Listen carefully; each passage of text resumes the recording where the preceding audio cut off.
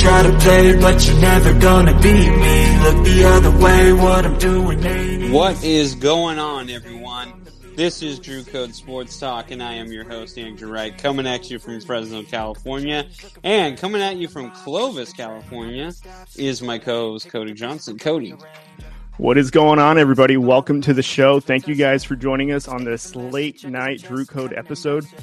Sit back, guys. Enjoy. We've got a really fun episode. We're basically talking about just about everything. Before we get started, words are hard tonight. Don't forget to subscribe to the YouTube channel, and don't forget to follow us on all of our social media handles. They are linked down below. So, without further ado, let's get started. Bloody hands stained from the people who deceive me. Muddy hands break through the chains, go free me. People like sheep move feet, heard it easy. You don't wanna be fast asleep when they see me. All right, well, Cody, we are without guests today. It is just us. I feel like this is such a solo show, and it's not. It's it's just us two. But you are seeing this correctly, you zero people.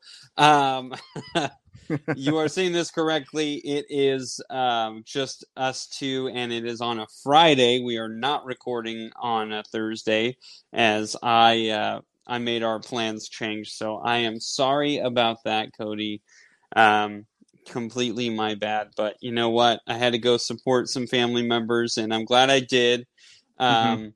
But I'm glad to also I'm glad that I was able to do this. I was a little worried that I wasn't going to be able to do it this week, and it would probably be close to possibly a month that I'm not going to be able to do this. So this may be my last week for the next 3 weeks. Maybe I get another shot. We'll see if everything unfolds. I know I'm Marco Polo'd you all of this, so I don't need to go into further detail. But getting close to vacation time for me and the family, so trying to plan for all that. So I'm excited about today, for real. I can't wait to get this show going. But before we get all this started, Cody, how you doing, man? Doing pretty good, man. It is kind of sad that this could be the last show that we do for at least a couple of weeks, because you do have a well-earned vacation coming up. But I am glad to be doing it with you on a Friday night. I'm glad we were able to squeeze this in, and it's going to be a heck of a show, and super, super excited because this is finally one where we continue our series and then put it on pause for a couple of weeks. But, things are going well. So how are you doing over there? We're doing okay. Man, we have been going through school for the last, this is our third week now. Wow. My wife and I, we have recently gone back to school. Sorry, as you can see, I'm watching the Giants game right now. I'm trying to, so if you see me glance up here, I'm so sorry, but it's not been great so far, but I still need to see. Anyway, so we've been going through a lot of school stuff. Homework has been crazy. I've never done an strictly online class before. And so I didn't realize how much work went into it. It is a lot of work. So I am just trying to get it together. But you know what? I have no problem saying this on air. I actually, my daughter did I have an art class and I have a child development class. And the child development is a lot of work. The art, I can't get into. I'm not an art person. It's just not cool for me. It doesn't do anything for me. And so we had a project, and my daughter was like, "Hey, I'll color it and draw it for you." And I was like, "Okay." And my daughter's 8, mind you. If you guys don't know, Cody, obviously you know, but. So my daughter does this project, and I get the feedback from my teacher a couple of days later. She gives me 100% on it, and I was like, "Oh, that's awesome!" So I was telling my daughter, I was like, "Nadia, she gave you 100%," and then she went on and said there was 2 specific things that my daughter actually had the idea for, and so it wasn't even my wife's idea, because everything was my wife and my daughter, and the 2 ideas that my daughter thought of my teacher shouted it out. She was like, "This I've never seen the 12 years that I've teach. I've never seen anyone come up with an idea like that. That was such a great idea." I was like, "Nadia, you could go to college for art. Like, it's fantastic." So to be fair though, your daughter is kind of a prodigy. She's extremely smart for her age. So just to put that out there. Yes, for sure. So I was so happy. I was like, now they're all stuck having to do my art projects, the coloring portions, because now I don't draw like that or color like that. So now they have to do it. So I was like, you guys kind of caught yourself here, but it's been good. I mean, I'm doing okay with my grades, so we'll take it there. The fact that you're starting it up is just commendable in itself, because not a lot of people will do it. So give yourself a little bit of credit, because I've been telling you that, it's really tough. But I mean, if anybody can have the determination to do it, it's for sure you. So you'll get through it just fine. It's just a first semester, which, by the way, the summer semester is always the hardest because it's more work in a shorter amount of time. Oh my God, yeah. Oh my God, I was not ready for this. I know it's cutting into our golf time too, so you better really pass this course, dude. I know, but this week I've been on it, so possibly golf, maybe. We'll see. We'll see what happens. So, Cody, we have a lot of sports to talk about, and I just want to say, first of all, because we've already gotten a shout out now from them, from the Backseat Podcast. I appreciate them shouting us out. First of all, they've been texting us. We're actually the Giants are playing the Padres right now, so I've been texting them, we're enemies right now. Good luck to the Padres, because I figured we were going to lose the series anyway. I mean, I'm realistic about it, and so far I'm correct on that. So we'll see what happens, but Machado hit another home run today, as he hit one yesterday. So I texted him. I was like, "Oh my God, this guy is an MVP just from his showings against the Giants alone. Not even just what he's been doing all season." But I wanted to shout them out. They've been a great help. Been willing to text back and forth with us. So I appreciate that, guys. Also been a big supporter of us, and we've been supportive of them as well. So just wanted to shout them out because they shouted us out. I feel like that's only necessary. So thank you, guys. And thank you for joining our podcast, too. That was phenomenal. We loved having Ethan. One day, hopefully, we get both of them, or even just Clark. And that way we can have a couple of episodes like that. So I appreciate them being willing and able to do that. So thank you, guys. So, Cody, we have a lot to talk about. Today is our AFC South predictions. So, but there's a lot to talk about too. So let's just get into it right now. We're going to start with, we got MLB questions, we have NBA questions, and then we'll finish off with NFL. So, Cody, let's talk about MLB first. The Giants have been kind of on a losing curve here. Mm-hmm. And we're approaching All-Star break. So, and actually, technically, we are already in the halfway point of the season. Because we're 41-40 right now. And if we lose this game, if we are going to lose this game, so we're going to be 500 right now. So the question that you posted was, are the Giants going to make the playoffs? What do you think first?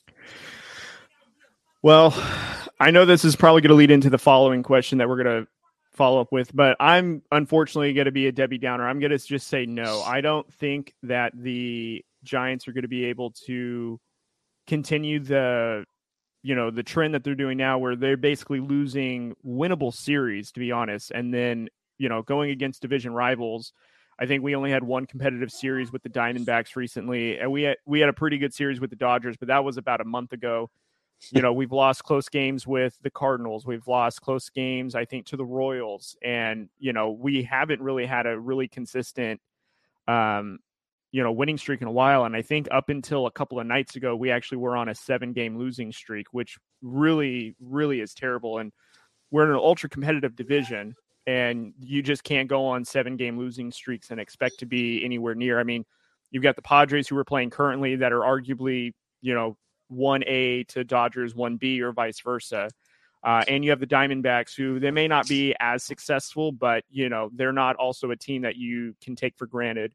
And that's not even including having the Rockies in the Division 2, who, are an up-and-coming team with some pieces as well. So, unfortunately, at the halfway point, I don't see the Giants making the playoffs. If they do, it's going to be maybe one of the last wild cards, but it's a super competitive NL, and there's just too many better teams playing better than the Giants right now. So I don't know if the Giants are getting into the playoffs, unfortunately, unless they make a lot of changes. And again, we'll talk about it in the next question, but I don't see them making the playoffs this season.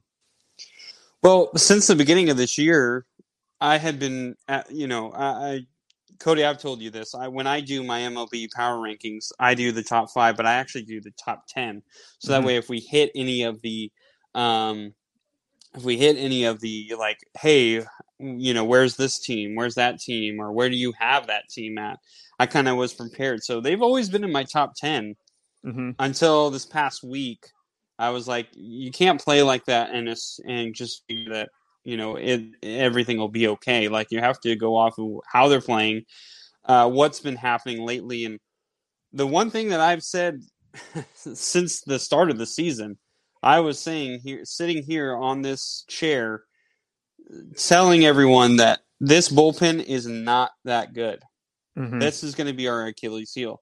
And it is 100% correct. But then I didn't expect that our starting rotation was going to be tanking. It's rare to have a starting pitcher on our rotation right now to go over 5 innings. It's Carlos Rodon and Logan Webb. Those are the only 2 guys that seem like they can do that. Everyone else, it seems like Alex Wood, the last 3-4 starts that he's had, I mean, we're lucky he gets out of the 3rd inning. Yeah. I mean, it's really bad. Obviously, DeSclafani, he's been absolutely horrid, and he's back on the IL, which, honestly, I'd rather have him on the bump right now because we're struggling just to get a starting pitcher in the rotation right now. So there's a lot of things that are going on. A lot of people in what I've been hearing, like from the Giants announcers and all that, is, they're struggling to score runs. Well, it's kind of hard to get a little bit of momentum when your pitchers are constantly giving up runs. And honestly, if you watched last night, they were scoring runs. It wasn't that we weren't scoring runs. It's the fact that we can't keep a lead, or we can't keep it close. It's really bad. Logan Webb went 8 innings yesterday, and we ended up losing in the 10th. Like, if your pitcher is going 8 innings, you should be winning at least by 3 runs. Yeah. But so, I mean, I understand that some of the offense isn't moving, but I really don't think it's been the offense that has been the big issue, because we're not getting shut out in these games. Like, we're scoring some runs. Now, we're not driving in all the runs that we should, so I will say that. Right. But at the same time, we have to hold a lead. And these pitchers, I mean, Camilo Doval has been looking absolutely awful. Jake McGee has been suspected at best. He's already given up a run in this inning he just came into. Sammy Long, they were talking about how he closed the game against Arizona, and then he went out today and he wasn't doing anything. Gave up runs right away. Gave up a 3-run shot to Manny Machado. So there's no one is making plays other than Logan Webb and Carlos Rodon, and those 2 guys should be making those plays, but we need other guys to do that, and it's not working. So, it is unfortunate because we need a lot of help. Now, with this extended playoff, we have a chance still. I think with Bryce Harper going down, that can actually help us. I don't think Philadelphia is as good without Bryce Harper, so we do have a chance with that. But, St. Louis is still ahead of us. Right now it's San Diego and Atlanta who are the top 2 wildcard teams, and then it's Philadelphia, and St. Louis is a game, and we're 2.5 games. So we're still in it. We need this break bad, but the bad thing is right now is we don't have a break until the All-Star break. There's no days off for the Giants until we hit the All-Star break, and we need to get through this stretch at least 500 to kind of regroup, refocus, and start everything back up. So I think the Giants still have a chance, but if I'm looking at it and I'm being honest with myself, right now I would pick the Marlins over the Giants, just the way that the Giants have been playing. I mean, the last 10 games they're 2-8, which is not a recipe for success. No. Well, then that kind of leads into the second question I was alluding to. So trade deadline, I believe, is August 2nd. So we're a little less than a month now before the deadline. Obviously we just talked about that. You think the Giants have an opportunity to make the playoffs. I don't think they do right now. But at the trade deadline, do you think the Giants are going to be buyers or sellers? This is my question: is who are they going to sell? I mean, Rodon would probably be one, and that would be if he doesn't want to re-sign, which there's a possibility. But he's having a great year. And if he wants to win now, he could totally go wherever, opt out of his contract, and re-sign with the Giants if he really wanted to re-sign. Right. I hope they're buyers because I want them to contend, because I feel like this team is not that far off. I think if our rotation can get healthy, we can make it, but we're going to have to make some trades for the bullpen. And it's just, I don't know who's out there that we could get that would really save us. I mean, I've seen a few pictures from like Pittsburgh, Cincinnati, Chicago has a couple of relievers that I like. So there's a possibility that they could be buyers, but even if they're buyers and they go after bullpen, or let's say they were really buying and they bought Juan Soto, who I've been pushing for this whole time, I'm not sure that's still going to bring them over the edge. There's a lot that's going on with the Giants that they have issues. And yes, injuries are a part of baseball. And it's just unfortunate that the injuries that we're having is like the thinnest part of what we don't have, which is starting pitching right now. Our starting pitchers in the minor leagues are guys who, are not ready. They're going to get creamed, and it's just going to kill their focus. And then we traded away Tyler Beede, which I kind of understood why we did at the time, because we really weren't using him how we should be using him.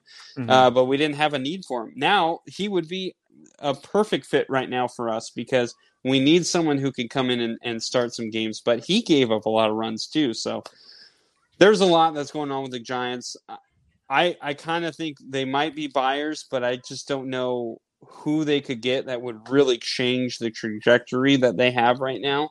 Yeah. I mean, they would have to get someone big, and someone big is already on a contending team, so you're not going to get that trade. So yeah. I'm kind of talking myself out of maybe they won't make it to the playoffs, and maybe they will, but they're not going to do anything with a playoff spot. Yeah, some part of me wants them to become buyers. I've seen a report, I think it's somewhere on Twitter, that I think the pitcher's name is Trevor Mall from the Reds, might be on the market, and Giants could be targeting him, and that could be a good starting pitcher to target. Oh, excuse me. And so having him would bolster the rotation, and he's a younger pitcher than Cobb or Wood.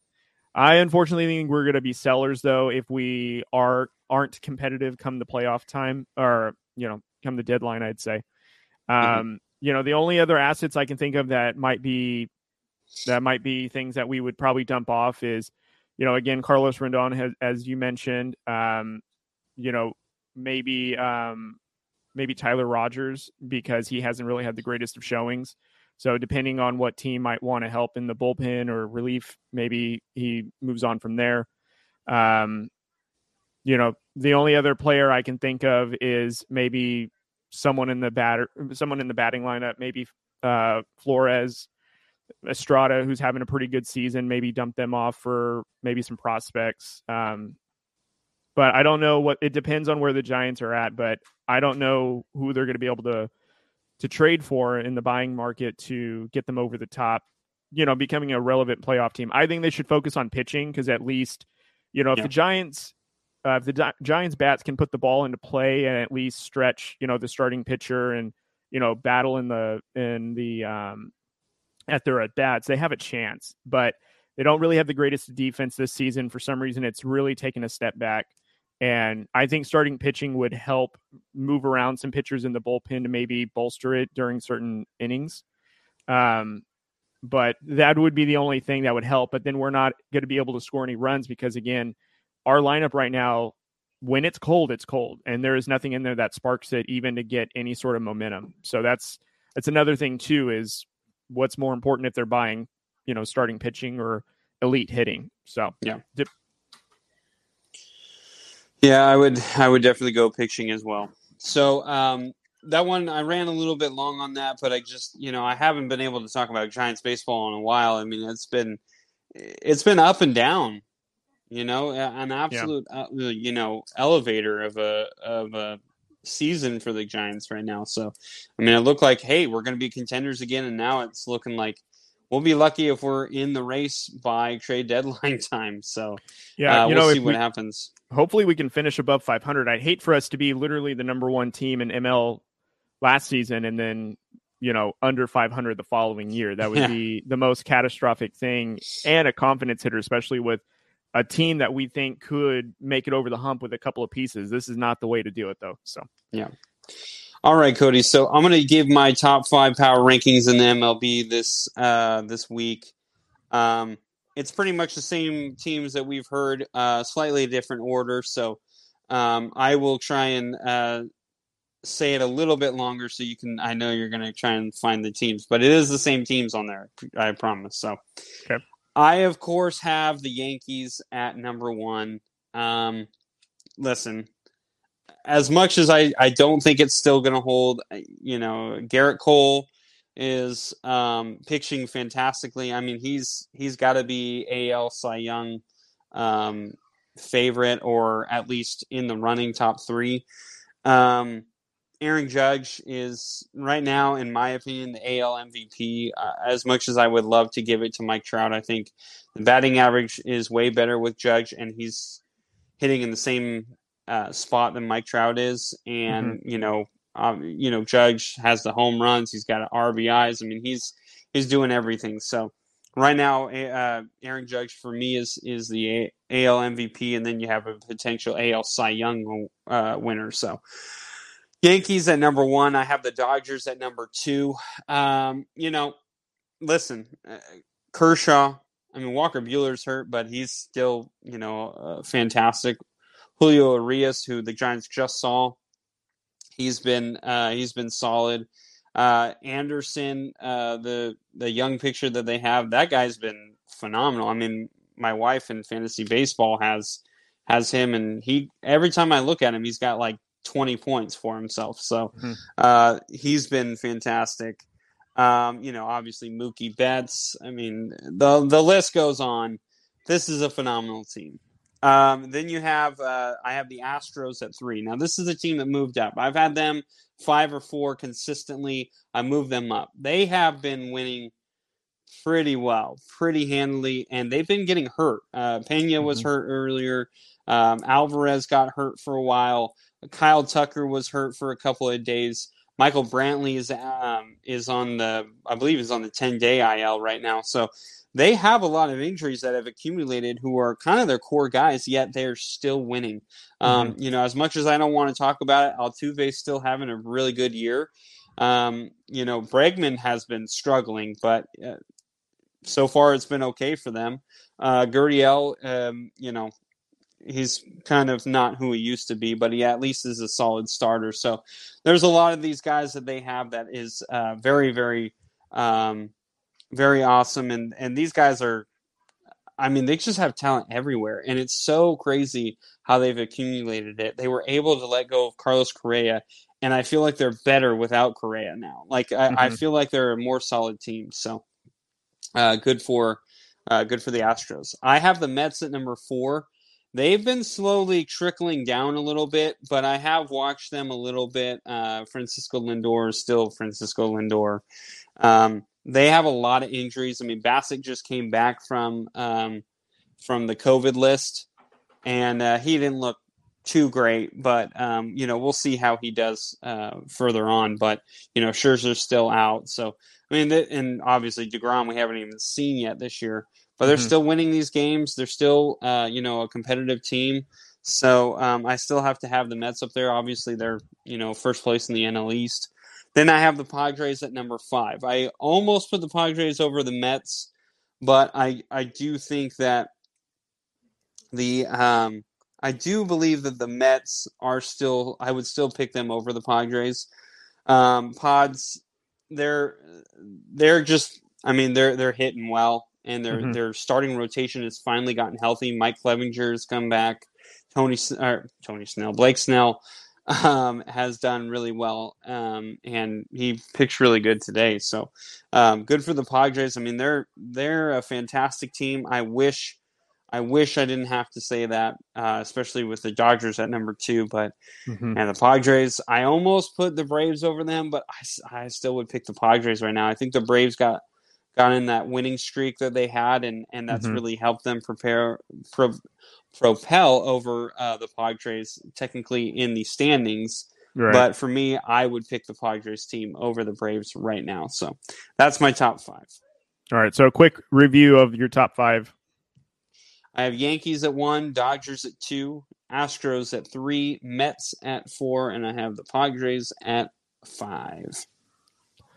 All right, right on. Oh, and by the way, shout out to Brad. He's watching. He said, hell yeah, Mets over Padres. So yes, Brad with that. Brad is definitely if he's not watching the Giants, he's watching the Mets or the White Sox. He loves watching both of those teams. So, yeah, so that's why he's like, he's been hearing me talk about Padres a lot because of backseat podcast. So yeah.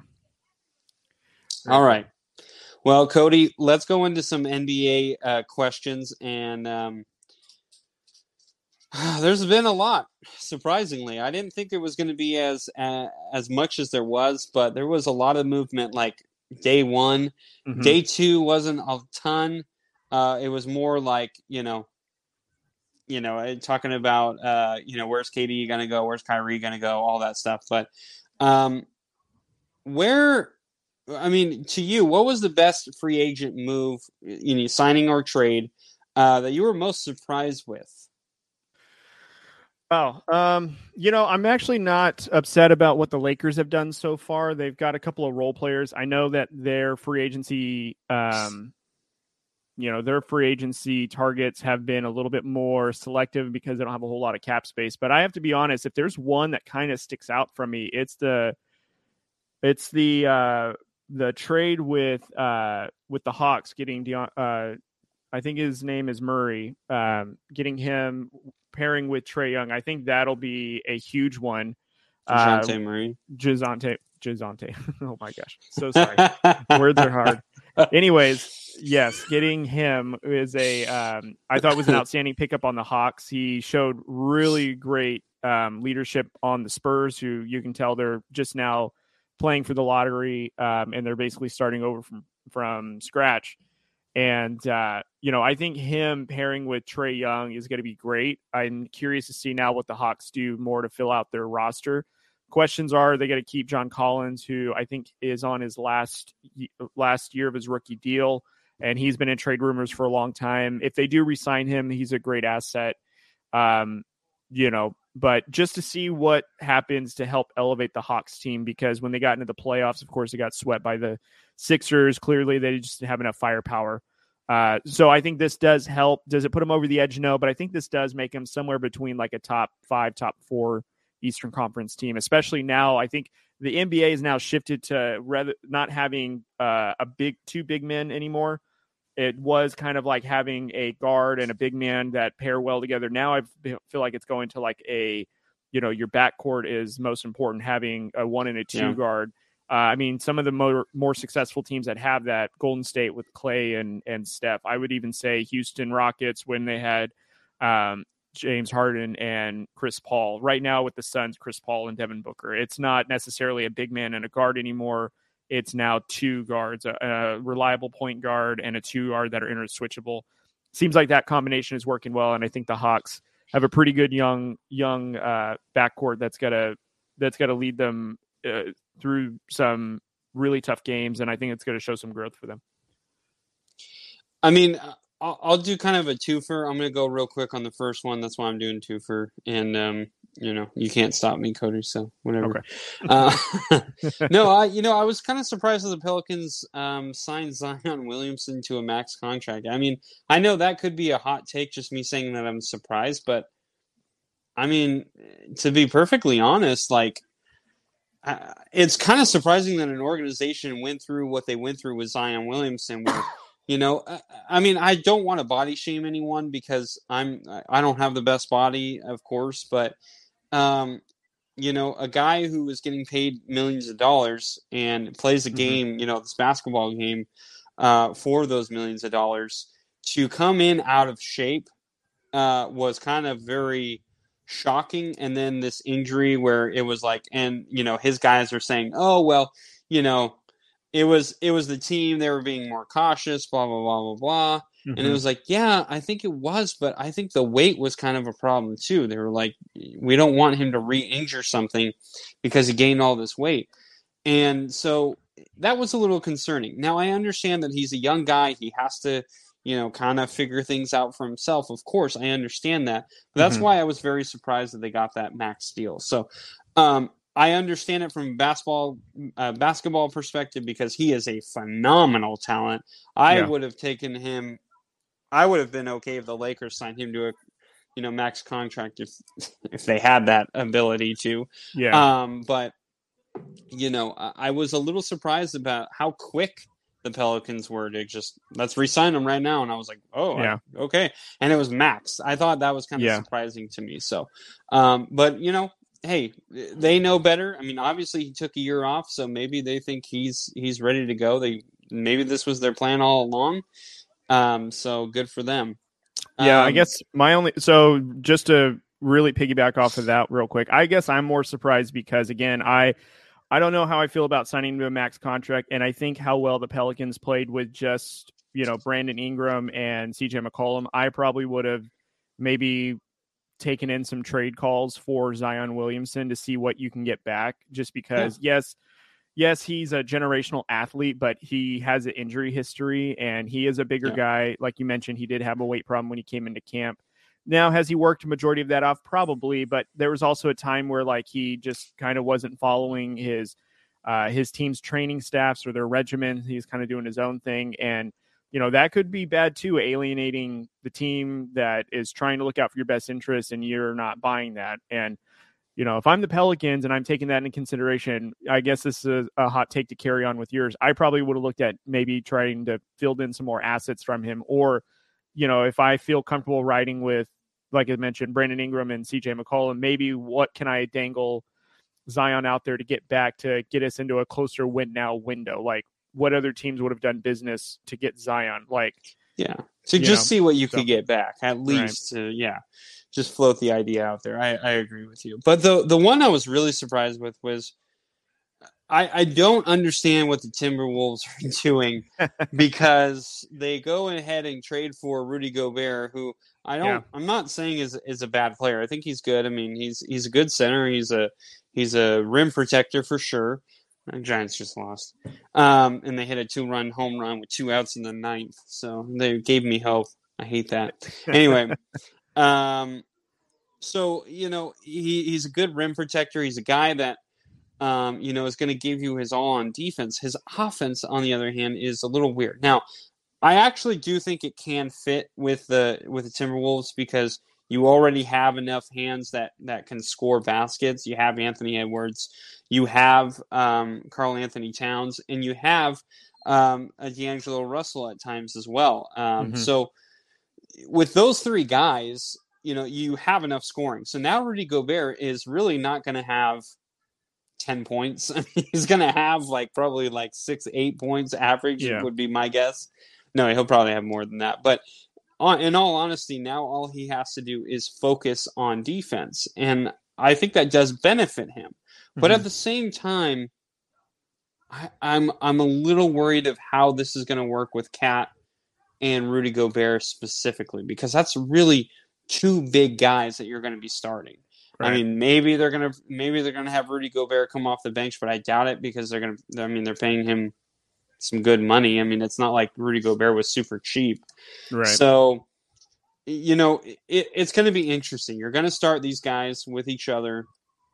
You have Anthony Edwards, like I said. You have D'Angelo Russell.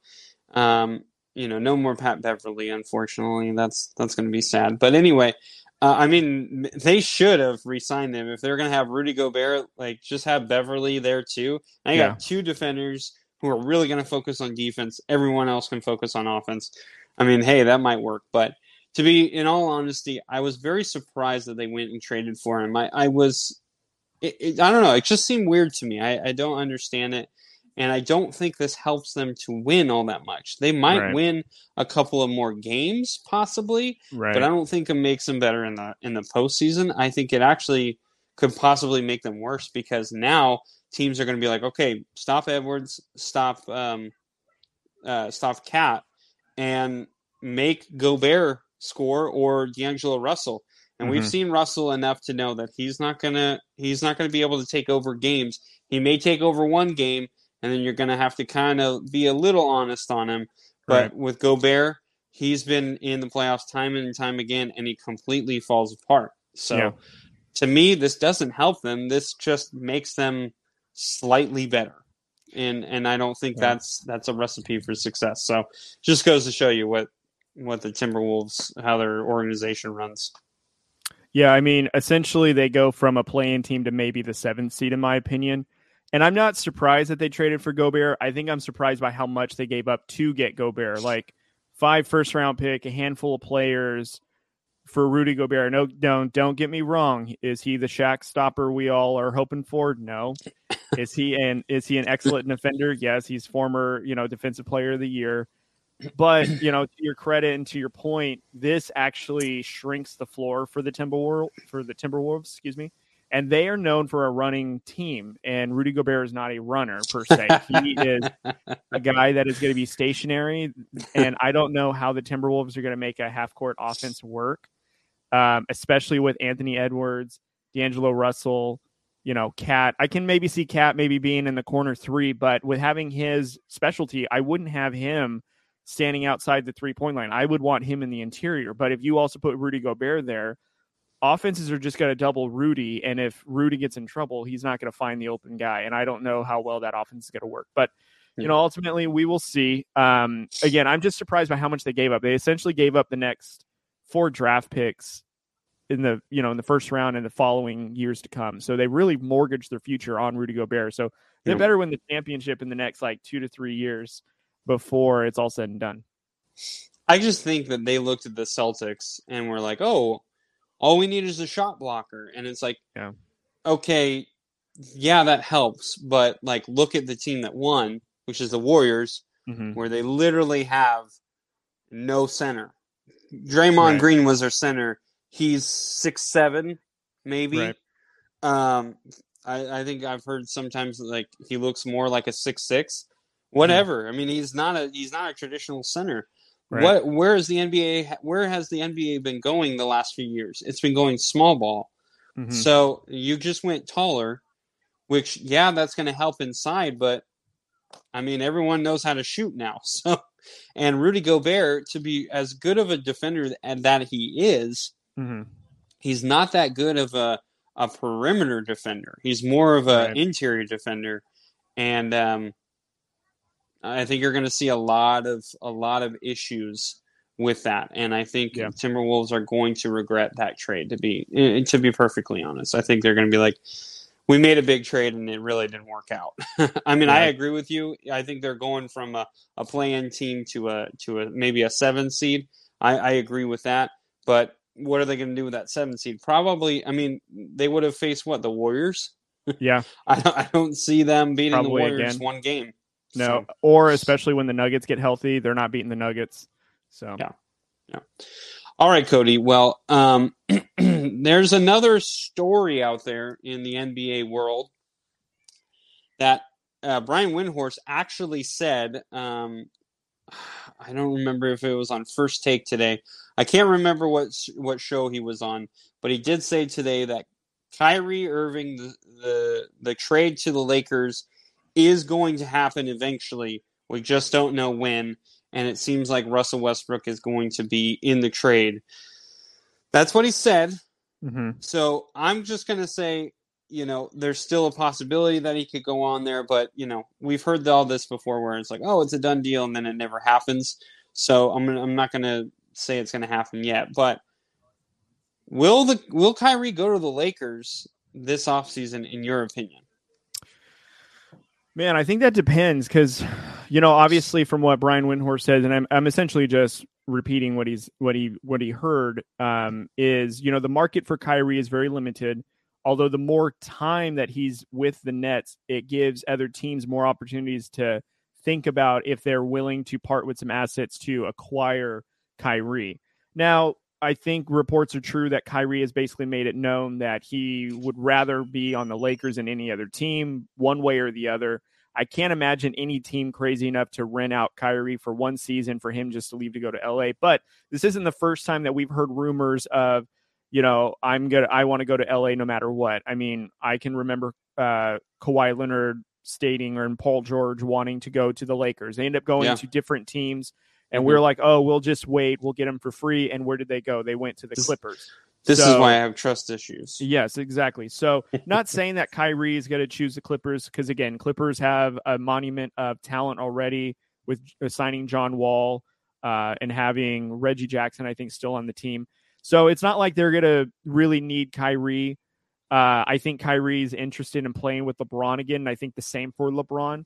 But, I don't want to say as a Laker fan it's a done deal because there's been too many trades that we've said, oh, it's in the bag. We've got it. They want to come to the Lakers, and then they don't come to the Lakers. I think the only player in the most recent memory that has reported wanting to come to the Lakers, we traded and made it happen, was with Anthony Davis. And unfortunately, we are actually still paying for Anthony Davis. We had no future draft picks to really use as ammunition to trade. We did get 80. It came with a championship, but in that same token, though, he's missed several games. So, it's also to a detriment. And to that detriment, whatever little assets that we had to trade for AD, we also used to trade a Russell Westbrook. And now we're in the situation we are in now. So, I hope it comes through this offseason. I want to say, yes, it will happen. But, as been a Laker fan my entire life, I've seen too many times reports of Lakers like, oh, this player desires to go to the Lakers. Lakers don't be as aggressive because they think they have it in the bag. And then the player goes somewhere else because it gave other teams an opportunity to sell them on the opportunity to play with them. And again, my example of Paul George and Kawhi Leonard is exactly what I'm talking about. So I really do hope the Lakers do take some urgency and make it happen sooner rather than later. Well, if you're watching on YouTube, you can see I'm wearing my Lakers jersey. It's the LeBron James jersey. Okay, so, I'm holding it up because I'm proud to be a Lakers fan today because I know what's going to happen, Cody. And you can call this clout, you can call this hot take, whatever you want to call it. But I think the Brian Windhorst thing. There was a story earlier that said KD and Kyrie are not done playing with each other. They just don't want it to be in Brooklyn. They're coming to the Lakers, Cody. I've been on this for a long time. I don't know why you don't just embrace it. Maybe it's because of the Kawhi and Paul George deal. But I got to tell you this, Cody. We're trading away Anthony Davis. We're trading away Russell Westbrook. We're getting rid of THT. We're getting rid of our top draft pick, whatever, in 2027 or something. I don't know when it is. I don't care. We're getting rid of all of it because we're going to get KD and we're going to get Kyrie. If you put KD, Kyrie, and LeBron on a team, that's all you need. You don't need a bench. You don't need two other starters. Nah, you can miss me with that. We're going to put those three guys out there and we're going to beat the living daylights out of every other team. I really do believe this. I know I'm going like way overboard, but I'm serious. I really think that the story that Brian Windhorst said that Kyrie and Russell Westbrook, it's a done deal. We just don't know all the ins and outs. There was a story before this Kyrie story that came out that said KD, there's not a lot of people trying to go after KD. And the reason being is you have your Celtics. They don't want to get rid of Jason Tatum. You're going to give the Nets Jaylen Brown. Yes, he's a good player, but is he KD caliber? Now, you could add a couple of draft picks, but the Nets kind of want a star player in return. Mm-hmm. So you have that. You talk about the Warriors. I don't think they're going to touch KD again. Who are they going to give up that they can give up right now? They can't. There's a lot of teams that have these superstar players that they don't want to give up. If you're the Timberwolves, are you really going to be okay getting rid of Anthony Edwards for Kevin Durant? I don't think so, because to be honest, Anthony Edwards looks like a fantastic player. Mm-hmm. I'm not saying he's at the level of KD, but he at least is going to be a Timberwolf for a while versus a KD who could be only a year or two. So there's not a lot of teams that want to trade away their best player who is young and who's going to be there for a while, like a Zion Williamson. You're not going to trade Zion now. You just signed him to a huge contract. You're not going to take KD over Zion right now, because we've seen what Zion can do when he is playing. He's spectacular. So, and then you add KD instead of Zion, you're kind of destroying the chemistry of that team. The Lakers, they have no chemistry because the chemistry is sitting on the bench, always hurt with Anthony Davis and LeBron James lately. So now you add KD, you add Kyrie. Kyrie doesn't even have to play half the time. LeBron doesn't even have to play half the time. KD doesn't have to play half the time. All they have to do is come together. They're going to work together because, first of all, LeBron and Kyrie, they've played together. They know how each other works. Now Kyrie can be the middleman between the two, where he can say, hey, KD, this is what LeBron likes to do. And KD knows already, as I've said multiple times, LeBron's passive now. I mean, he's always been passive, but he's going to be extra passive. He's going to want to give the reins to KD, and that's what KD wants. He wants the reins of the team. And with Brooklyn, it was kind of like, maybe they should kind of let Kyrie do things. Now, you don't even have to – that's not even in the question. You don't even have a question of, is Kyrie going to have the – no, he's not going to have the ball. He's going to have the ball a few times, but he's going to be like, okay, obviously LeBron – and then KD, and then I'm going to have it. So I'll start doing the spot up shooting a lot. And he's more than capable of doing that. So I'm being honest here. I really do think you're going to see KD, Laker, Kyrie, Laker. I think you're seeing it. I mean, don't get me wrong, dude. I'd love to see that, but in what world is some NBA GM going to give the Lakers not only Kyrie with LeBron and KD at the same time? I just don't see it happening. Don't get me wrong. I want that to happen very badly. I don't see it happening. I think that is a death sentence, so to speak, for the league, because, that would be, I think, a more of egregious than when LeBron, Bosh and D Wade teamed up. I think that'd be more egregious than when KD signed with the Warriors. I mean, I want it to happen. I just don't think that's going to happen. There's too many factors that come to it with salary, and it's not even the best package that they could get for both players in terms of what the Lakers are going to give the Nets. It's not even the best package. And I just don't know if the Nets are going to be like, yeah, sure, here, we're going to hand you over your championship team, and we're going to take your leftover players that you didn't develop well and your draft picks for 4 years in the future that aren't going to matter diddly squat to us in the next 2 to 3 years, when really they can potentially get a bunch of draft picks that will make that happen from other teams. But again, as a Lakers fan, I 100% want it to happen. Just don't know if it will. I think I don't mean to make this sound bad, so I don't want you to take it the wrong way, but I don't think anyone cares now with the super teams. Like, I think to a certain extent, yeah, people are like, oh my God, now we're giving the Lakers this. But I really don't think people care that much about the super teams. I mean, we've seen it so many times now. It's just like, okay, it happens. Whatever. We'll see what happens. But also, if you're the Nets, this actually is a smart move because, first of all, you get rid of toxic Kyrie. And let's not sugarcoat it. Kyrie is absolutely toxic. The only team he could go to right now is the Lakers just because of LeBron. The other thing is, KD, he's not all that young himself. So yes, you are giving them KD, and you could potentially give them a championship this year. But there is a potential that in 3 years, you don't see that again. You're not going to see the Lakers. You might see the Lakers completely crumble because they've traded all these assets and stuff. And I think the Lakers would be okay with that right now because we need to win now, especially with LeBron. And I think that's the smarter move than to be like, well, we need to worry about the future. Like, yes, you do, but to a certain extent because of the players that you have. You have a player of a caliber in LeBron James, and you're going to squander that by not going after the best players. You went after Anthony Davis. Yeah, that was great. But now you're seeing that he's having these injuries. If you're the Nets, you can have Anthony Davis. If he has a healthy year, he's still one of the best players in the league. And if he is hurt, you could potentially still trade him for more assets. The Nets are going to lose Kyrie and Kevin Durant. They're not going to be in a win now mode. I think that they want to, and that's why they want a superstar. But if you get a superstar that you could potentially either resurrect or at least get something in return for that superstar, I think you could go after an Anthony Davis, and you could end up.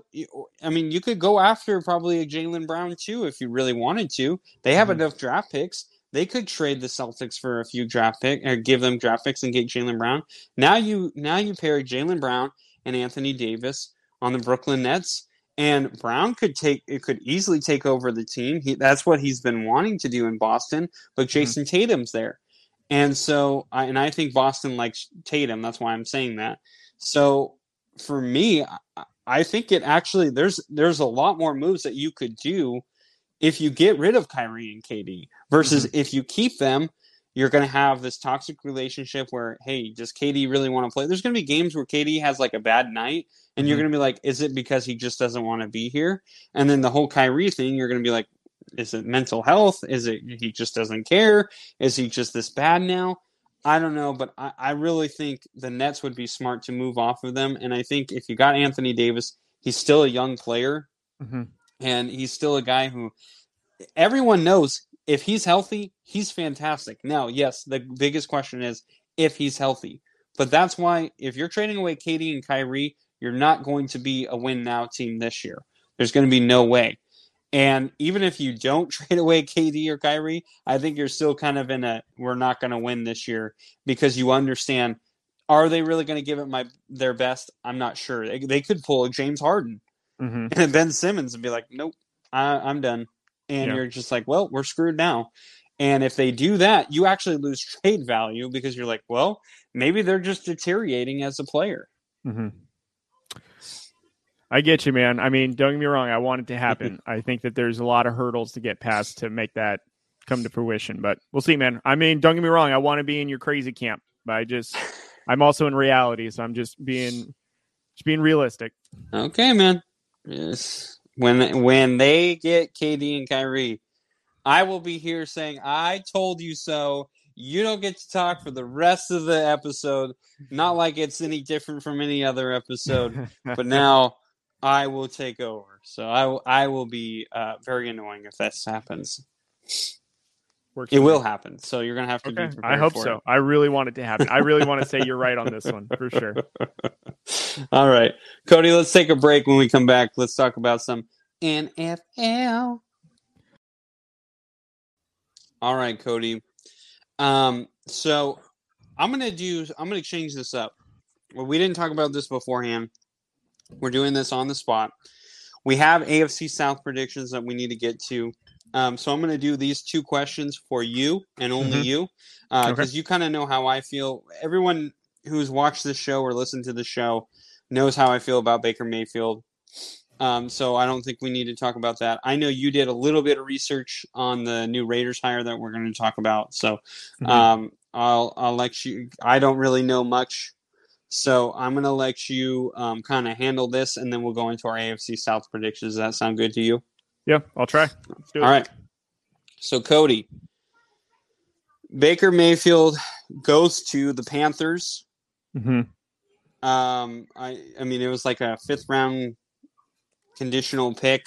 Yeah. So, the Browns Lord knows what they're doing. But anyway, they're finally done with Baker Mayfield. He goes to the Panthers. No one cares. What are your thoughts on this for the Carolina Panthers? I think for the Carolina Panthers, this is an interesting move. I know that your guy Colin likes this move a little bit for Baker, just because essentially when Tom Brady retires, in Colin's, what he believes is the Baker will potentially be the best quarterback in this division. And hard to argue. I mean, you have, Mariota, Winston, and you have, obviously you have Baker, and then whoever the backup would be or the replacement would be for Kyle Trask or Blaine Gabbert. Yeah, one of those guys. But, I think this is a good restart for Baker. I would say that the Panthers are probably better suited for a player like Baker, just because, something was going on organizationally with the Browns, and maybe it was Baker, maybe it was Stefanski, maybe it was, they did go through a GM in the middle of, Baker's tenure there. So I don't know maybe if leadership really changed on that or not, but I really like this for the Panthers just because I'm not a huge fan of Sam Darnold. I don't believe in him. I know that, he's a USC quarterback. This is kind of like a laundry list of USC quarterbacks that just don't pan out in the NFL. The only one that really did was Carson Palmer. Now that's it. Like, Matt Sanchez had very minimal success with the Jets. Matt Leinart didn't even have success. So on and so forth. And, unfortunately, Sam Darnold is victim to that. And, I don't know if it's because of the Jets that messed him up. I don't know if it's him himself, but I think this is a good fit for Baker. I would argue he's got a better cast of weapons with, DJ Moore, CMC. Obviously, he's got Robbie Anderson. Don't know if he's going to retire or not, but I doubt it. They still have a pretty young tight end in Ian. I think it's Ian Thomas is the tight end's name. And their defense is up and coming. Like, the Panthers have a pretty respectable defense. Is it as good as the Browns? 100% not, but it's competitive. And the NFC is not as competitive as the AFC. I think the Panthers may have just gotten themselves maybe 2 extra wins. I don't think that makes them a playoff or a wild card team by any stretch of the imagination. But I do think it gives Baker an opportunity to at least be a serviceable quarterback. And I think Matt Rule's system will fit better with Baker than Stefanski's offense with Baker, because Stefanski's offense is more of a watered down version of a West Coast run kind of heavy option.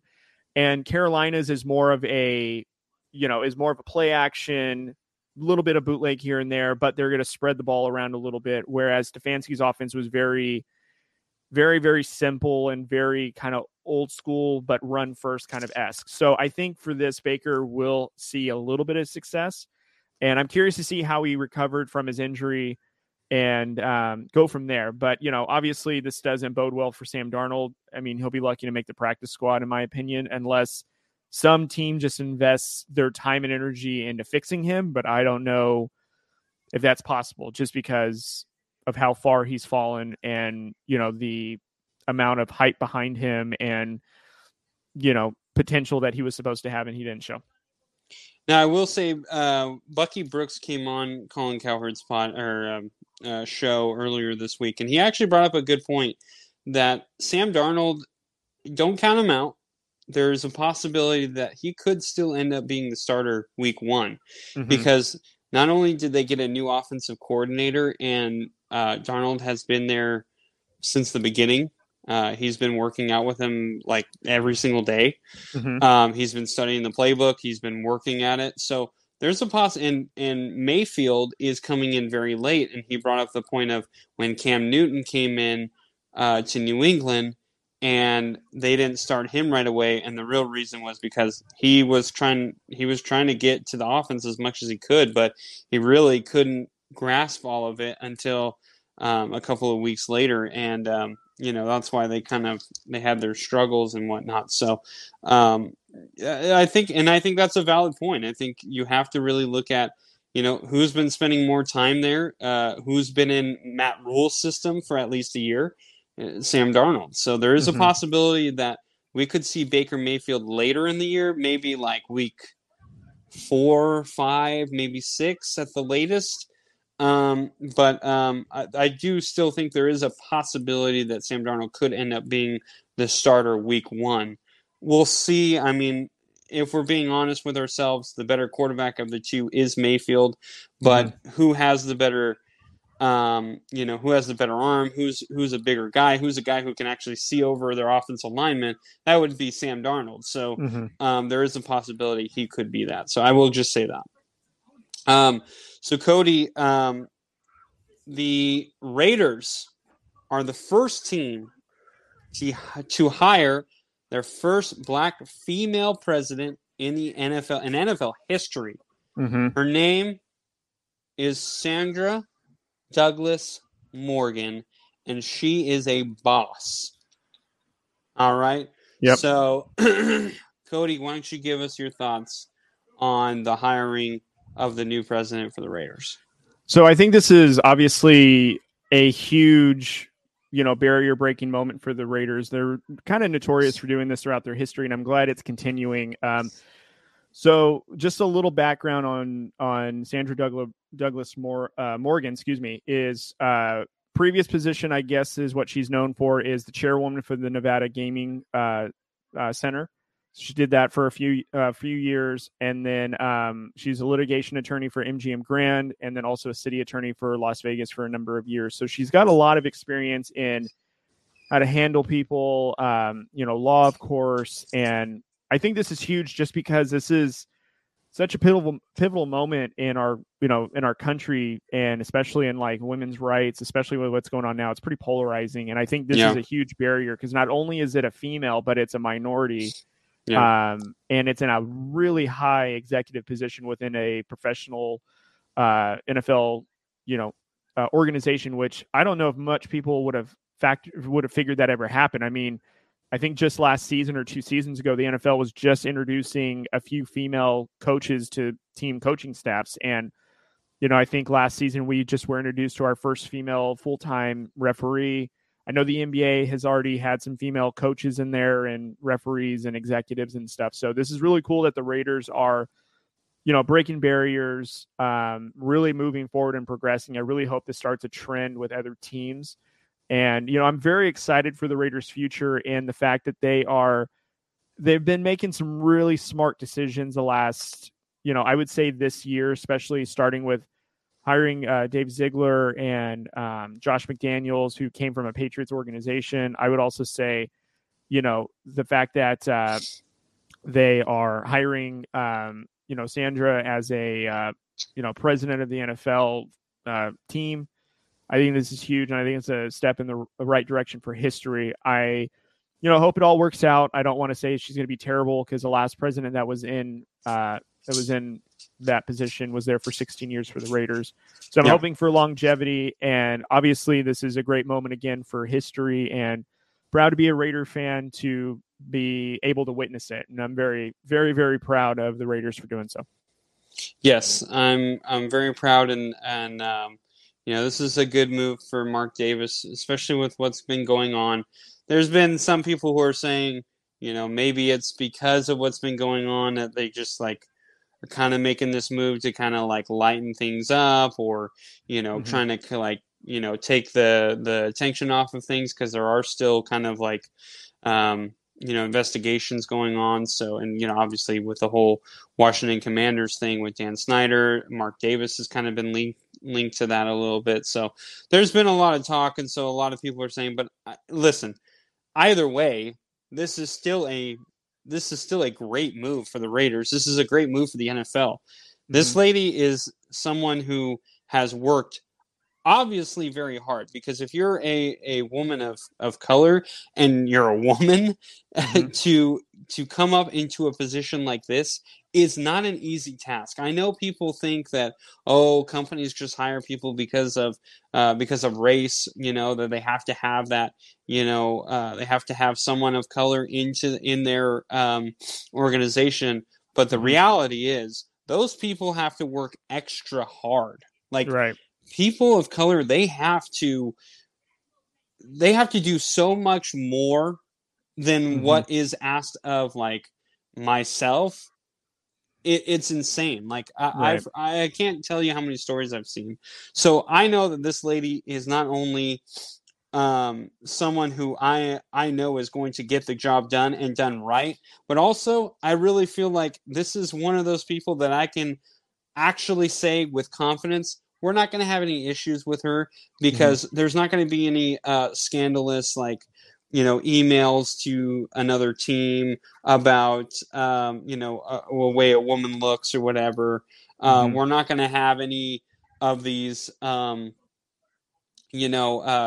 reports of someone showing their genitals on, to another employee. We're not going to see any of that because, it, from what I've seen, women in power, they actually take it seriously versus some men in power who are like, yeah, this is kind of nice, but it gives me a lot of everything else. So I think this is a great hire. I know, sorry, that's a little risque to say, but I mean, I got to be honest, man, this is kind of the truth. This is how I feel. Like I'd rather have so many more women in power than men because it's just women seem to take it way more seriously and they seem to get more things done.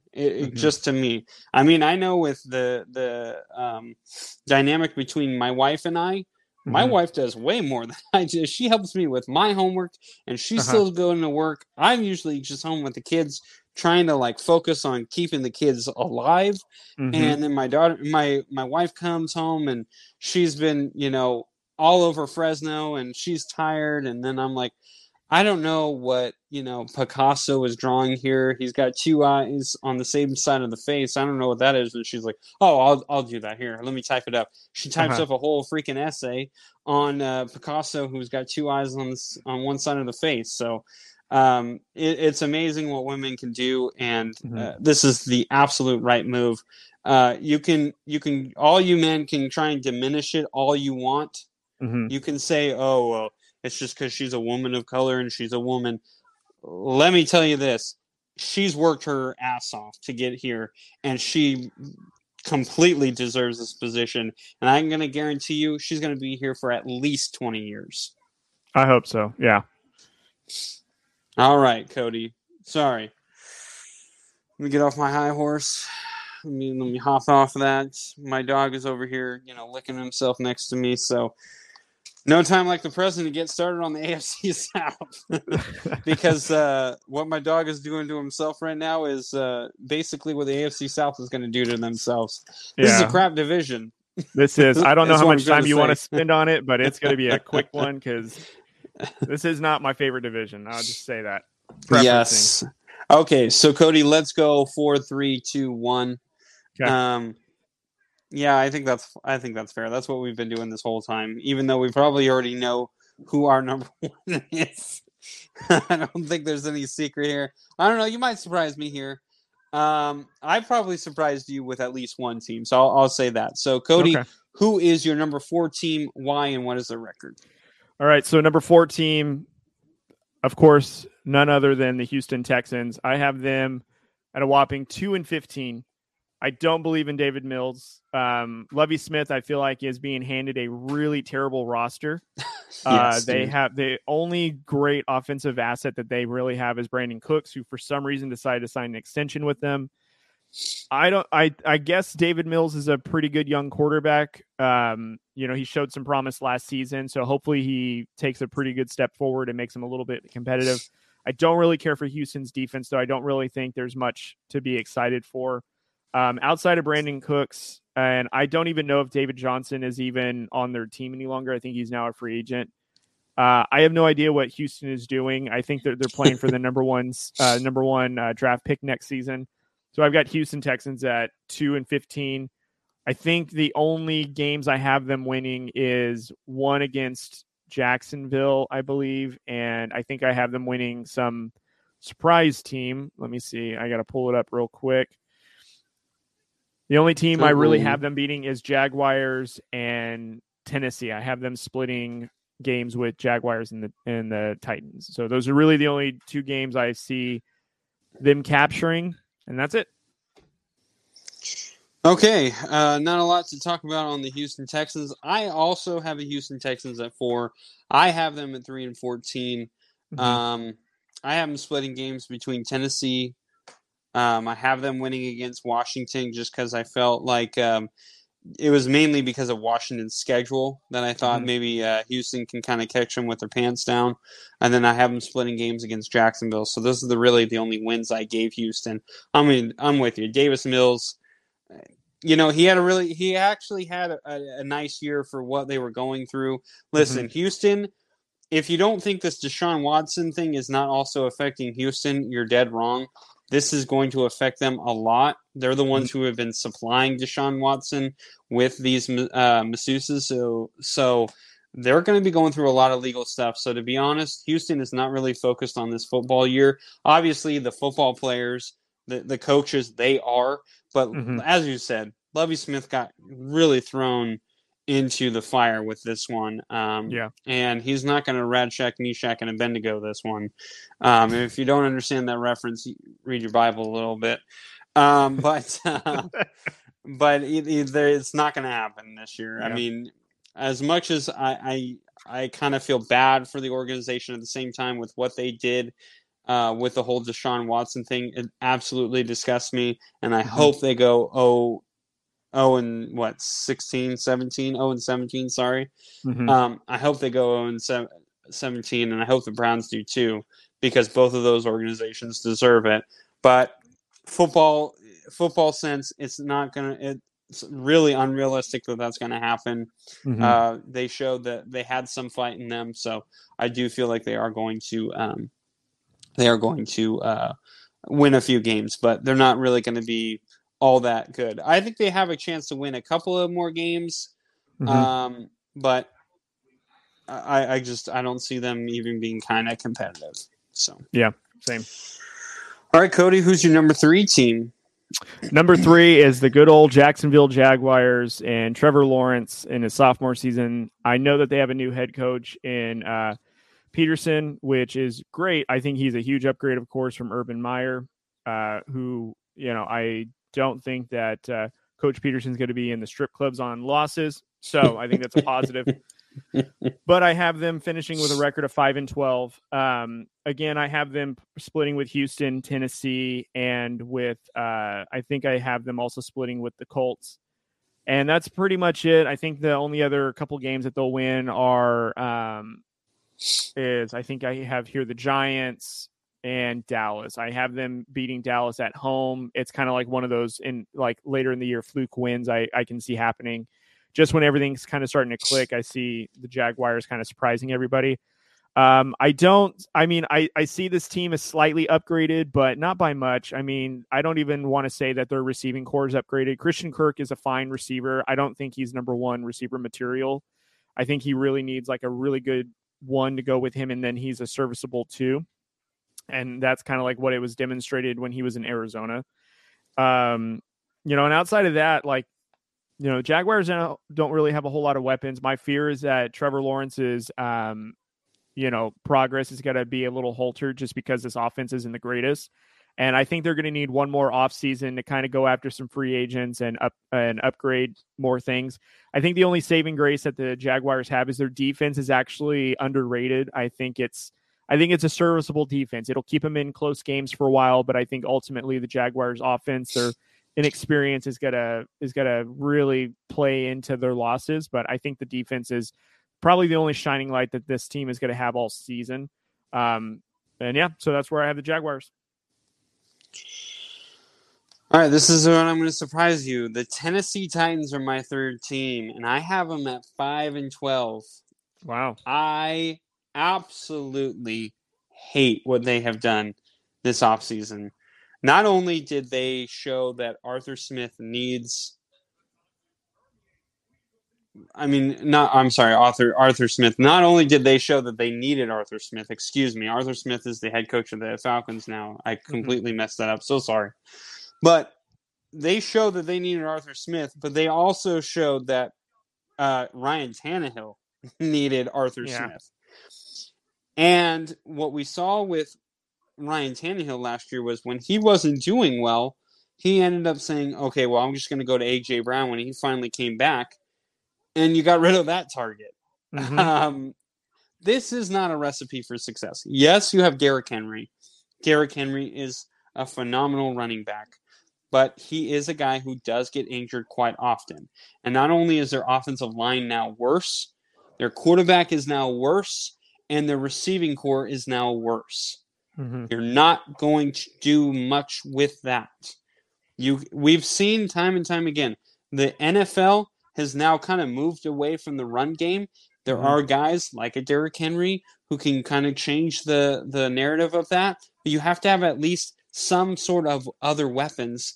Now all these defenses are like, we'll let Ryan Tannehill try and beat us. We're going to go up to the line, and we're going to stop Derrick Henry, and we're going to make them become a throwing team.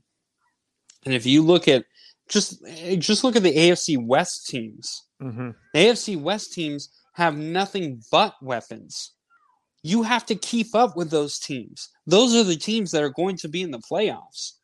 So if you're not keeping up with those teams, you're not obviously going to win many games. So in my opinion, not only did the Titans get worse offensively, but they are not any better defensively. They didn't do much with this defense. This is what their Achilles heel was last year. And I still think the offense was not very good. So I feel like the Titans are going to take a way step back. I've always been down on Ryan Tannehill, Cody, as you know. I think the Titans are taking a huge step back. I had Tennessee at 8-9, second place in the AFC South. I agree with you. They didn't really do a whole lot of upgrades offensively or defensively. And I was saying that I believe the Ryan Tannehill experiment is basically over. I think after this season, they're probably going to look for some sort of replacement just because they don't really have an offensive weapon that's going to coexist with Tannehill. And I agree with you. You know, Arthur Smith, his OC was really the only thing that was stopping him from being hot garbage. And I don't know how much better or worse Tannehill's going to be without him now. So as I had mentioned, I had Tennessee at 8-9, missing the playoffs, of course, in that division. So who did you have in second place? I have the Jaguars in second place. I have them at 6-11, though. I don't have them very high. So I can see how you could have the Titans at 2. I think the Jaguars, I think they did get better. I mean, we can make fun of the Christian Kirk and signing him to a huge contract, yes. Obviously the whole thing that they went with Urban Meyer and all that. Of course, you could say all that. But I do feel like the Jaguars, I think with Doug Peterson, I actually really like him, at least as an offensive head coach. And I think he's actually going to really help Trevor Lawrence. I think Trevor Lawrence is a great talent. I find it funny that everyone feels like, oh, well, he's no good. I mean, there's just been so many. I just feel like there was so much that was going on around that team that I feel like it's kind of unfair to just already write him off. Like I really do feel like this is a great situation for Doug Peterson to come into, rebuild the team. Possibly if it doesn't work out, it doesn't work out. But if they're even slightly better than they were last year, that's going to look good for him. So I actually do like this team, though. I think the running backs, what they have, are fantastic. I think they have some really good receivers. Of course, their offensive line is going to need work, but I do like Trevor Lawrence a lot.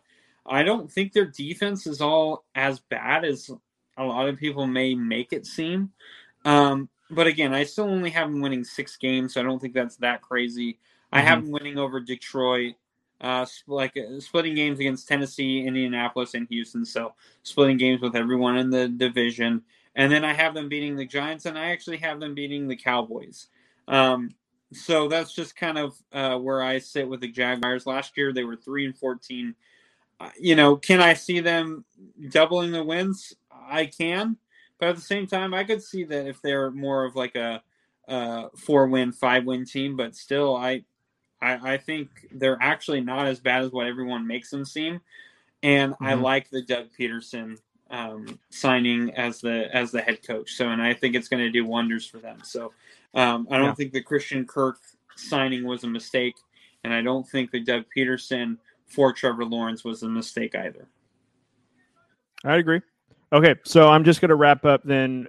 First place for me, obviously, is Indianapolis Colts. I have them at 11-6. I was saying that, obviously they have an elite offensive line. Jonathan Taylor, basically a premier back. As long as he stays healthy, he's basically got a pretty long career ahead of him. And I think we can all agree that Matt Ryan is a pretty big upgrade from Carson Wentz. And, if you have a veteran quarterback who makes better plays and I think has a comparable arm to Carson Wentz, I think this Indianapolis team could be surprising. I'm just not real sold on their wide receiving weapons. I know Michael Pittman Jr. is a pretty good player, but outside of that, I don't know what other receivers are going to be able to step up. And another thing, too, that this Colts has is a really good defense. I think that they have the best defense in the division.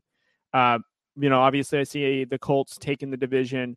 I don't know, though, if this makes them a threat in the AFC per se, considering all the other divisional winners or wild card teams that could be potentially better than them. But I have Indianapolis Colts finishing at a 11-6 record.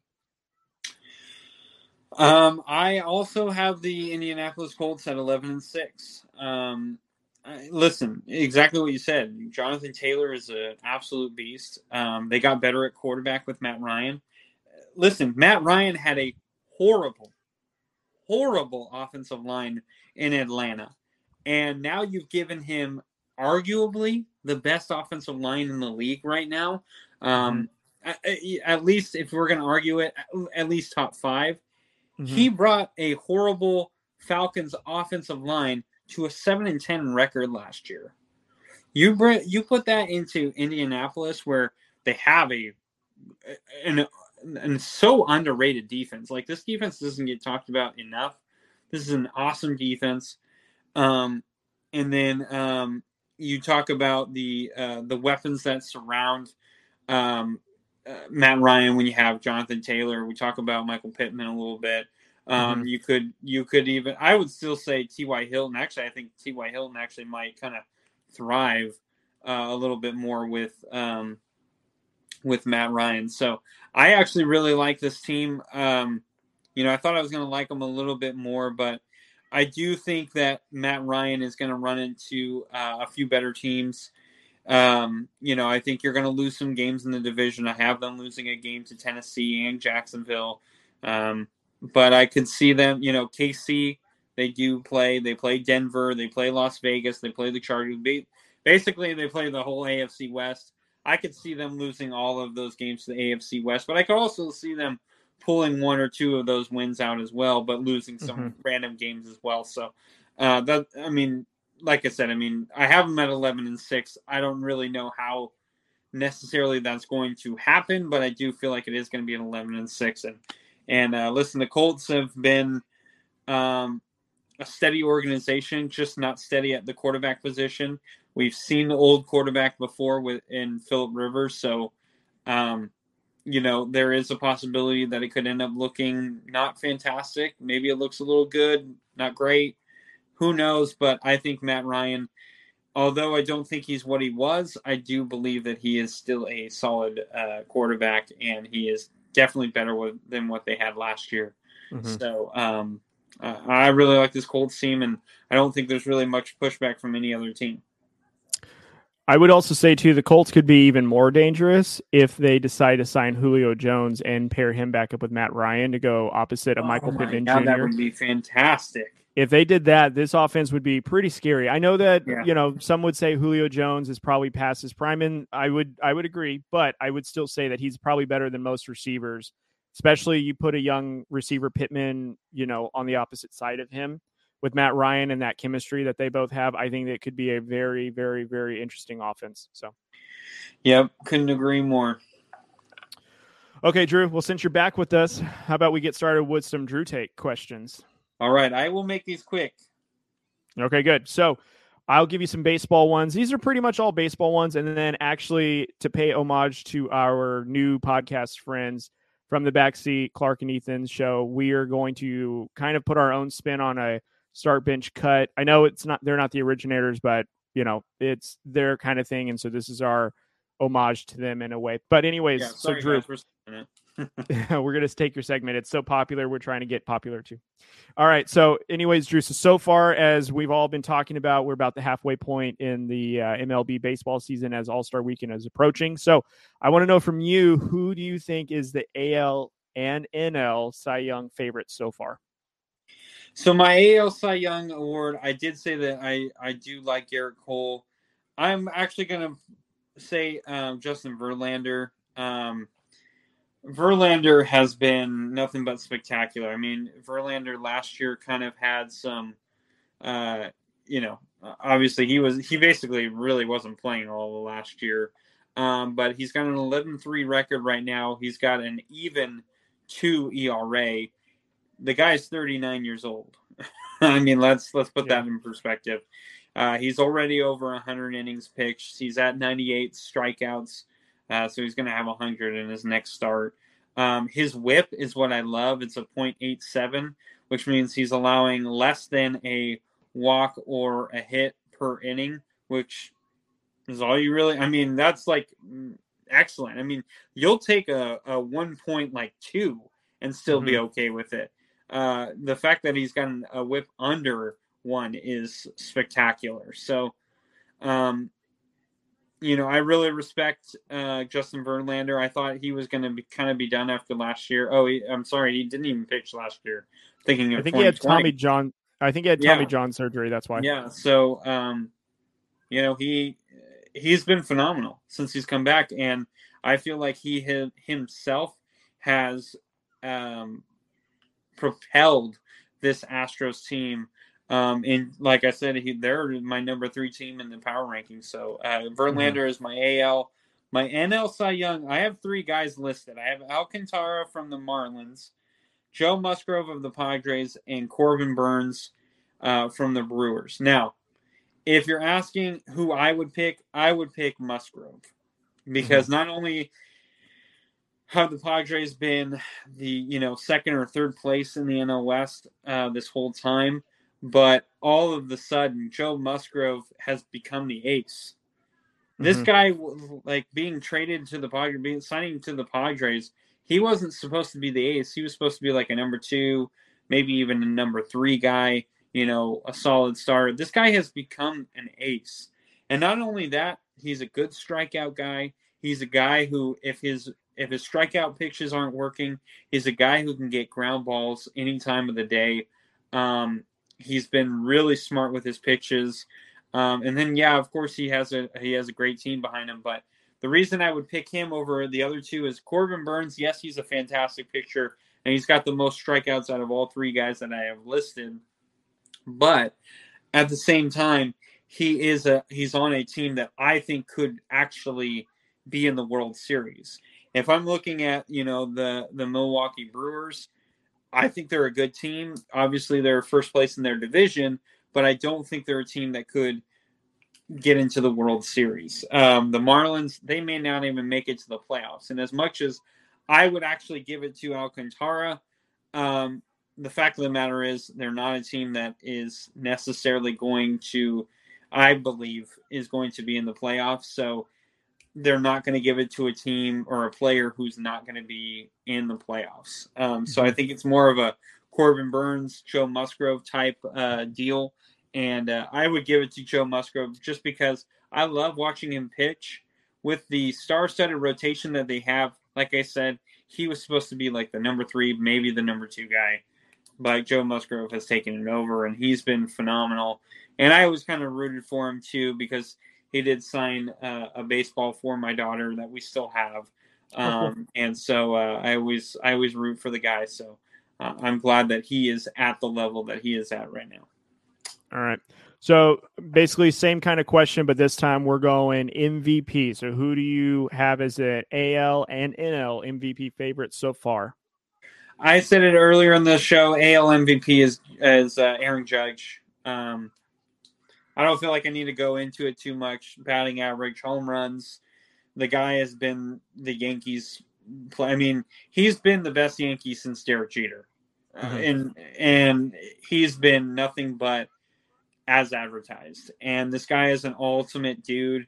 He is just someone that they were talking about on the Backseat podcast. They're talking about someone that you would want to have a beer with, or you would want to hang out with. Aaron Judge is that guy. Like, you would want to hang out with him because this guy, he just walks into a room and you're just like, dude, I want to talk to that guy. Like, I need to know what his story is. Like, you just look at him and you're like, I need to know what is with this guy. Like, what is his deal? So I would go Aaron Judge. And then the NL, this might surprise a few people. Actually, from the Backseat podcast, I was texting with Clark, and he was saying, probably Goldschmidt is the favorite to win. I would actually go with Manny Machado, because what he is doing, I don't think anyone expected it, especially with Tatis out. Imagine what this guy is going to do now that Tatis is going to be coming back soon. Machado has been the best player on the Padres team, minus Joe Musgrove. This is like becoming all Padres podcast, and I freaking hate that, because I said if my kids were ever Padres fans, I might have to disown them. But Manny Machado, he's a guy that I actually wanted the Giants to go after because we needed a third baseman at the time, and he's a young guy. We had the money to sign him, but of course, the Giants don't want to sign anybody. So we see him go to San Diego instead. And he hasn't been as good as he has been this year, but for some reason this year, he really stepped his game up, and I really appreciate that. Yes, Paul Goldschmidt is having a phenomenal year, but I feel like Machado had a harder time to get to where he's at, because everyone expects Tatis to be the guy. But I feel like Machado this year, even with Tatis coming back, it's still going to be Machado's team, in my opinion. Ethan Clark, if you disagree, you got my number. You can text me, bro. But I honestly do believe that Manny Machado right now, for me, is my favorite to win the NL MVP. Paul Goldschmidt is hitting 344 right now, which is spectacular. I don't think it's going to stay like that. I think he's going to regress a little bit. And I think Machado's home run numbers are going to add up a little bit more, and I think his batting average is going to be around where it is now, which is 315. So I think you're going to see Manny Machado possibly winning the NL MVP. Right on. All right, so sticking with the same baseball theme with our Drew Tate questions. So, as you know, Drew, so again, the most popular sports commissioner of Major League has said that he would like to expand the MLB to at least 2 teams. So I'm curious, what 2 cities would you like to see the MLB expand to? I'll give you my honest opinion. My honest opinion is this is going to be a very unpopular take to cities that are unpopular, but I really do feel like it should be in at least in discussion. Okay.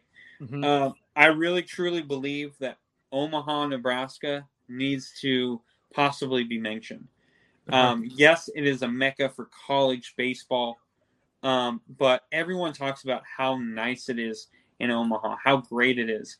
My boss, who I work for, he actually attended Creighton, which is close to Nebraska. I believe it is in Nebraska, and it's very close to Omaha. And he actually had a graduation there. And when he went, he was like, I was really surprised of how beautiful it was, how nice it was. I mean, for not having like a beach around it, it was spectacular. It was a really, really cool city. And it is like a baseball city. I mean, you think Omaha, Nebraska, the first thing you think is the College World Series. Right. So automatically you're thinking baseball. So I feel like you should have at least a sports team. If you don't want to have it in Omaha, at least somewhere around there, I think makes sense.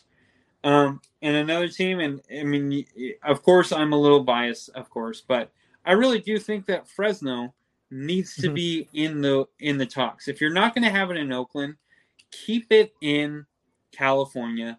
Talk about Fresno, because Fresno loves baseball. I don't know if you've ever been to a local high school baseball game, but it's always. I mean, you went to my brother-in-law's senior night, and Right. my God, it was packed. Yeah. And that's how it is most of the time. It's always a lot of people there. A lot of people love the baseball here in Fresno. They love it. Fresno State games, I'm actually kind of surprised of how many people will actually really go. I thought a lot of people would like to go more to like the Grizzly games, but a lot of people like the just the local games. And I think if you put a major league franchise here versus like a minor league franchise, I think it would actually succeed a lot better because, they're a top 5 city in California. I mean, we have over 500,000 people in the city of Fresno. That's plenty of people you can attract to come to baseball games. So I think Fresno needs to be mentioned. Where I think they would actually go, probably Vegas would be, number one. Another a city that I think that they'll probably think about,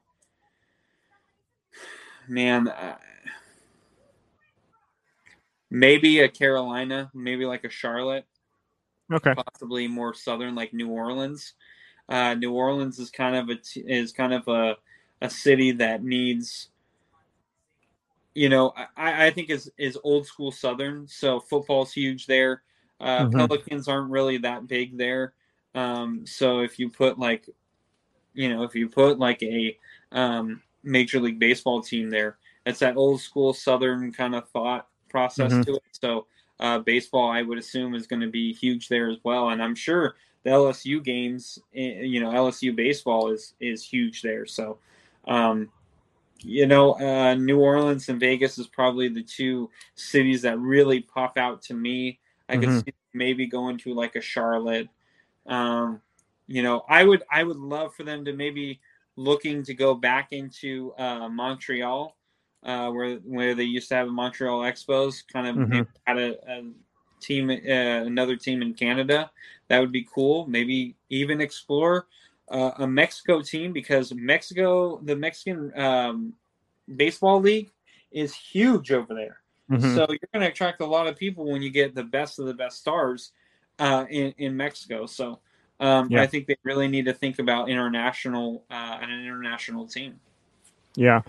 So quickly before I move on to the next question, I had 3 cities that I wrote down. So one of them was Omaha, Nebraska. I thought the same thing because, again, the College World Series city, I thought the same.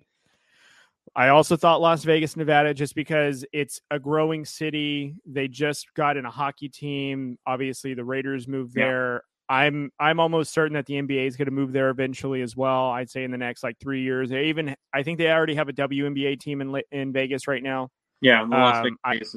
Yeah, and I think baseball is the next one to go. And plus, I think that they would be, for example, if the Oakland A's move from Oakland to Las Vegas, it makes the most sense because they can probably share a stadium with Oakland. It's a huge enough stadium. They've done it before. I'm sure they can make it work. Third and final city, which I think is a little bit, no pun intended, out there in left field, is Des Moines, Iowa, just because Field of Dreams obviously partakes in a field in the middle of Iowa.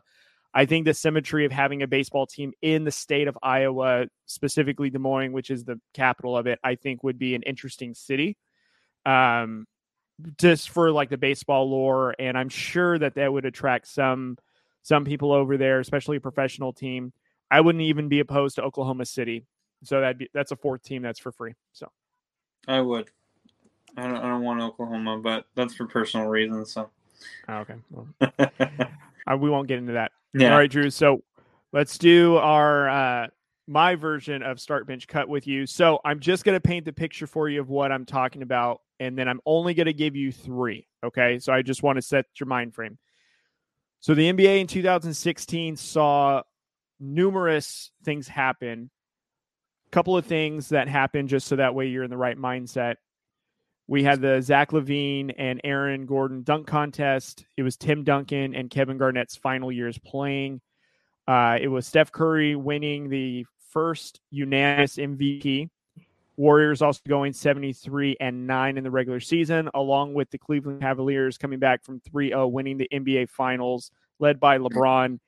And of course, it was Kobe Bryant's 60-point game, his final game in the NBA. So that was all that happened in 2016. Okay. Just to put your mind frame there. Okay. So the three I'm going to give you is start, bench, cut, Cavaliers winning the NBA Finals, Kobe's 60-point final game, and the Gordon and Levine dunk contest. Okay, so if it's out of those three, Gordon and Levine dunk contest, I'm cutting automatically. Okay. Yes, it was huge. It was just for entertainment purposes. It's the lesser of the three. Okay. It was huge. I mean, Aaron Gordon got robbed. Levine was spectacular, but I think Gordon was just a little bit better. But we've always beaten that to, it's like beating a dead horse now. I mean, it's done. God. I would probably bench Kobe's 60-point final game, and that sounds bad when I say bench, but it was something that was absolutely crazy. But to put it in a little perspective, yes, it was Kobe's last year, but it also was a bad year for the Lakers overall. It wasn't a great Laker team. They weren't even kind of contending. They just had a bunch of guys, and then Kobe was there. So, and at that time, we thought D'Angelo Russell was going to, be the next, Laker to, in the next Laker great. We thought that was going to be it. So, it was phenomenal. Watching it was crazy. It was one of the few games that my wife was actually like, I want to watch this. And I was like, all right, so that was really cool. It was something that needs to be talked about, I think, a little bit more. And we don't talk about it as much. And then obviously it's Kobe not being here anymore. It just makes it that much more special. But the Cavaliers coming back from 3-1 deficit on the best record in basketball that we had ever seen against the Steph Curry, who was, untouchable at that point. Draymond Green was able to hit shots. Klay Thompson was a sniper. And you talk about, you had Kyrie and LeBron, but Kyrie had just gotten LeBron, where Kyrie was kind of the guy who thought they were going to be like, oh, we're going to be fine without LeBron. And they were like, oh, Kyrie is good, but he's not LeBron good. And so they kind of had to figure out how to work with each other. And LeBron just all I can think about 2016, every time we talk about 2016, I think about the block that LeBron had on Andre Iguodala. You watching that's what changed the momentum, because at that point it was all Warriors, and then LeBron blocks that shot, and the Cavs just got in like, oh, we're gonna win. And it was like, you saw it live, and you see it every time you watch that replay. You're like, oh, it's not gonna go the Warriors' way now. It's not. It was spectacular to watch LeBron in that NBA Finals. I think it's one of the best NBA Finals victory I've ever seen in my life, honestly. One of the best NBA Finals I had ever watched was the Cavaliers versus the Warriors, where LeBron basically was like, I'm going to do literally everything in this Finals, and he absolutely did. He was a scorer. He was a defender. He was a rebounder. He was the point guard. He was phenomenal. Yes, we talk about Kyrie hitting some big clutch shots, but LeBron did everything in between and in the beginning, and Kyrie just kind of like put a cap on it. So, to me, the 2016 Cavaliers win is the start. Okay, so I'm going to have a lot of fun answering this, because when you went on from the back seat, you got to answer a start, bench, cut related to NBA, and I was probably seething in the background because I would have loved to answer it. But My cut would be the Levine dunk contest as well. Just because I think it's probably the best dunk contest, I would argue, in the history, just because every dunk was phenomenal by Levine and Gordon. It was. I'd still give it to Jordan and Dominique. I would still give it to that one, but I would say that one second. Sure, but I would say the creativity was a little better. But again, debatable depending on what your flavor is. It's fine. But anyways, I'm still cutting that.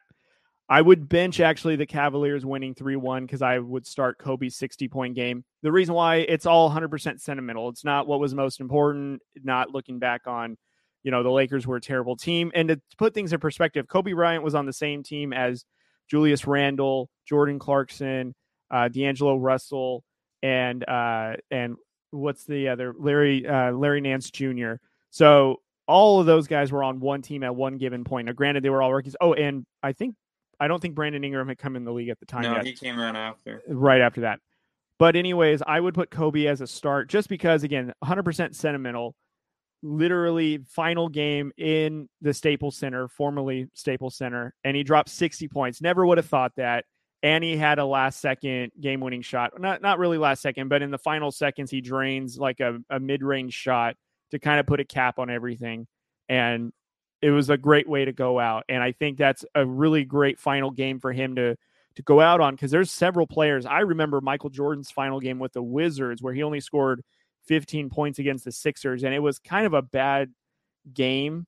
And it was not like a great final game that you wanted to see MJ go out on, considering how dominant, literally the greatest player everyone kind of recognizes, or LeBron, depending on what you prefer. But Kobe Bryant's last game was just on a whole nother level where it was a story. It was beautiful. And I mean, literally during the pandemic, they put it on replay over and over and over because it was that kind of entertaining of a game. So that was our version of start, bench, cut, man. So, all right. It's pretty good. That was a good one. That was a tough one. So yeah, I mean, we'll have to maybe do those a little more often, but I don't know if we can do it every week. No, I agree. That was just an homage, like I said. Probably won't be every week. It's not really our deal, but it's kind of fun to have one every now and again. Yes. So thank you, Backseat. So I just want to say thank you guys for watching. Sorry, my phone completely died. And then the charger that I was trying to use, the cord is going out, so I had to go grab another charger. So that's why it took a little bit longer. So I'm sorry about that. So this episode took a lot longer than it was supposed to, but I appreciate you guys watching and or listening. So thank you guys so much. Go check us out on all the social media sites, which is Facebook, Twitter, and Instagram. We're also on TikTok, so go check all that out. Go check us out on YouTube, as if you're not watching on YouTube right now. Subscribe and like and comment on all the videos. All the descriptions are in, or all the all of our names. Excuse me, good Lord. All of the social media names that we have. You can check it out on the description in the podcast, or even here on YouTube. So you will be able to find us no matter what. And then go check out our partners over at fnxfitness.com. They have great workout gear, great workout supplement. Cody, you're wearing a shirt right now from FNX Fitness. So really cool stuff. Simple shirts, but they're really nice and really comfortable. Mm-hmm. I love their supplement stuff that they have. I need to get more, and I'm waiting to be able to get my stuff. So go check them out. We have a promo code for you, where you can get 15% off your whole purchase by using our promo code. Again, it'll be in the description. And then you can. We would appreciate the rate and review on all the podcast site, which is going to be Spotify, iHeart, and Apple Podcasts. So go check us all out on those. And like I said, comment and rate and review on all that. Anything and everything does help, so that way we can get better at what we are doing. So I'm going to send it over to Cody, because I'm having a very hard time talking as I'm trying to send it to you. Good God. So just finish it off, Cody. All right, guys. We want to thank you guys so much for watching. Thank you guys for listening. Again, just as Drew had said, all of our social media handles, you can subscribe, you can download, you can like, share, comment, all in the description down below in the show, along with obviously in our link tree, which is all there. But again, if you guys need a reminder, it's all at Drew Coat Sports Talk, Facebook, Twitter, Instagram, and now on TikTok, which is a lot of fun. So please join us over there. Also, please do not forget to join us in our Fantasy Football League. DM us, email us. We will have more information coming out very soon. Football season is right around the corner. Come August is when it's going to really start heating up. So it's going to be super exciting. We want you guys to join us for that, and it's going to be super, super fun. Again, guys, thank you guys so much for watching. We hope you guys enjoyed this episode. Please comment down below with your guys' AFC South predictions. Please comment below what you guys think of all the questions that we went over. We want to hear from you guys and interact with you guys. And again, shout out to From the Backseat podcast guys, Clark and Ethan. Thank you guys again for the shout out on your episode. Here's to you guys. We'll see you guys in a couple of weeks. Drew's going on a very long and well-needed vacation, as he deserves it, as he's slurring his words. We're past his bedtime. So we're going to say good night. Thank you guys, and we'll see you next time. Yes. See you later.